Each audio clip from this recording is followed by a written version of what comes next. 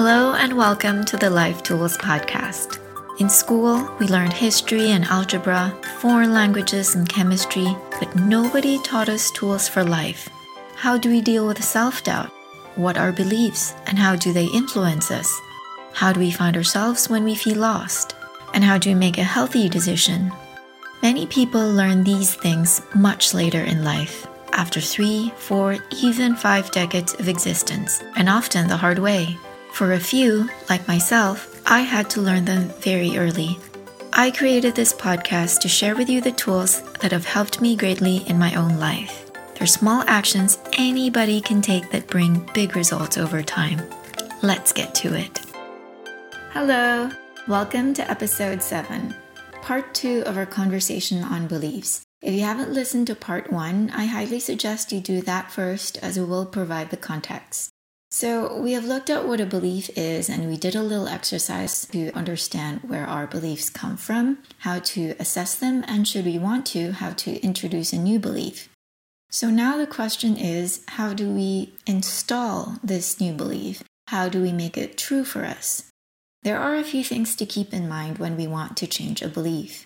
First, as we mentioned in the previous episode, we cannot go from one extreme to another. Second, it cannot just be mental. It has to be supported by evidence. It has to feel true. Third, daily reinforcement is important because it's like a muscle you build a little more until it's strong enough. We ended episode 6 with the new thought that I want to believe, which is, success and hard work are not directly proportional. I can work less and succeed faster. How then do I incorporate these 3 principles in locking in this new belief? I start with actually taking the time to entertain the thought. I let it take up space in my brain. Quite often, we are so quick to dismiss what doesn't align with our current belief system. Think of someone who's super shy, for example. The person who never talks in class, is the target of bullies and stutters when he's in front of a group. And I tell you that in 1 year, this person is going to become an internet sensation. Your brain would automatically dismiss the thought as an impossibility because there's the belief behind that this person doesn't have what it takes to become an internet sensation.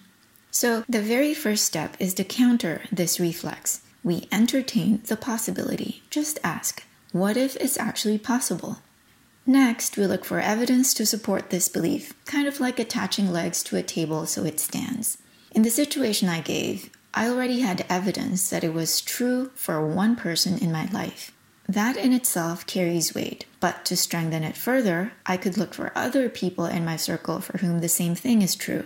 Or if I can't find anyone in my circle, I could always go online.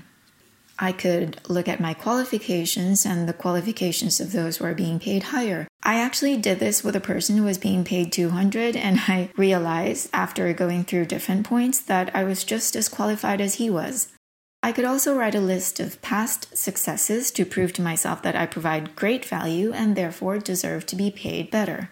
This step could take 2 days or 2 weeks or 2 months, but how long it takes is less important than the conscious act of looking for evidence to support our new belief. Keyword being conscious. You don't wait for evidence, you look for it.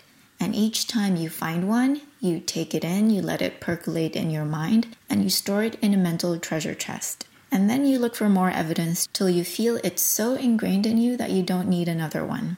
Which segues into the third principle, continual reinforcement. Like I said, it's like a muscle you build. When you find your first or second piece of evidence, maybe you only half believe it. Maybe you think it's possible, but maybe it's only for the lucky ones. Then you continue searching, this time for people with more or less the same background as you. Once you see that someone from your same background, or perhaps someone less privileged, managed to create a different reality for themselves, then your brain will believe that it's possible for you as well. Had I had this new belief right from the beginning, I would have outright refused 25 RMB per hour. Because if I considered the preparation, the long commute, and the standard pay, plus my qualifications, it was actually borderline abusive. You see, with a different belief, we respond differently to circumstances, and by responding differently, we set off a new chain of events leading to a new reality. I want to share with you 2 beliefs I have changed that have served me enormously. and this is just two among many. I was taught that friends are unimportant because true friends do not exist, and that only family matters. Only family deserves our time and energy. I chose to believe that true friends do exist and that both family and friends are important. They just play different roles in our lives. Today, the area of friendships is where I feel the most blessed. By ruthlessly weeding out superficial friendships, I now have a small but very solid circle of friends where I feel really loved and supported. If I hadn't believed that true friends exist somewhere out there, then I would have settled for fake friendships. I wouldn't have created this reality for myself. When I was 24, I was diagnosed with ankylosing spondylitis. Ask any doctor and they will tell you this is a debilitating arthritic condition that is incurable, and that what you eat has nothing to do with your symptoms. I chose, and continue to choose, to believe that, mysterious as this disease might be, I'm not powerless to it. There are things I can do to make my life better, to reduce my pain, and also to think that my body is an ally and not an enemy. Maybe I will never fully recover. Maybe there are some things that I will never be able to explain. But this belief alone that I play a role in my life, that I have some say in whether I get better or worse outside of medical treatment, has driven me to make some very positive changes in my life.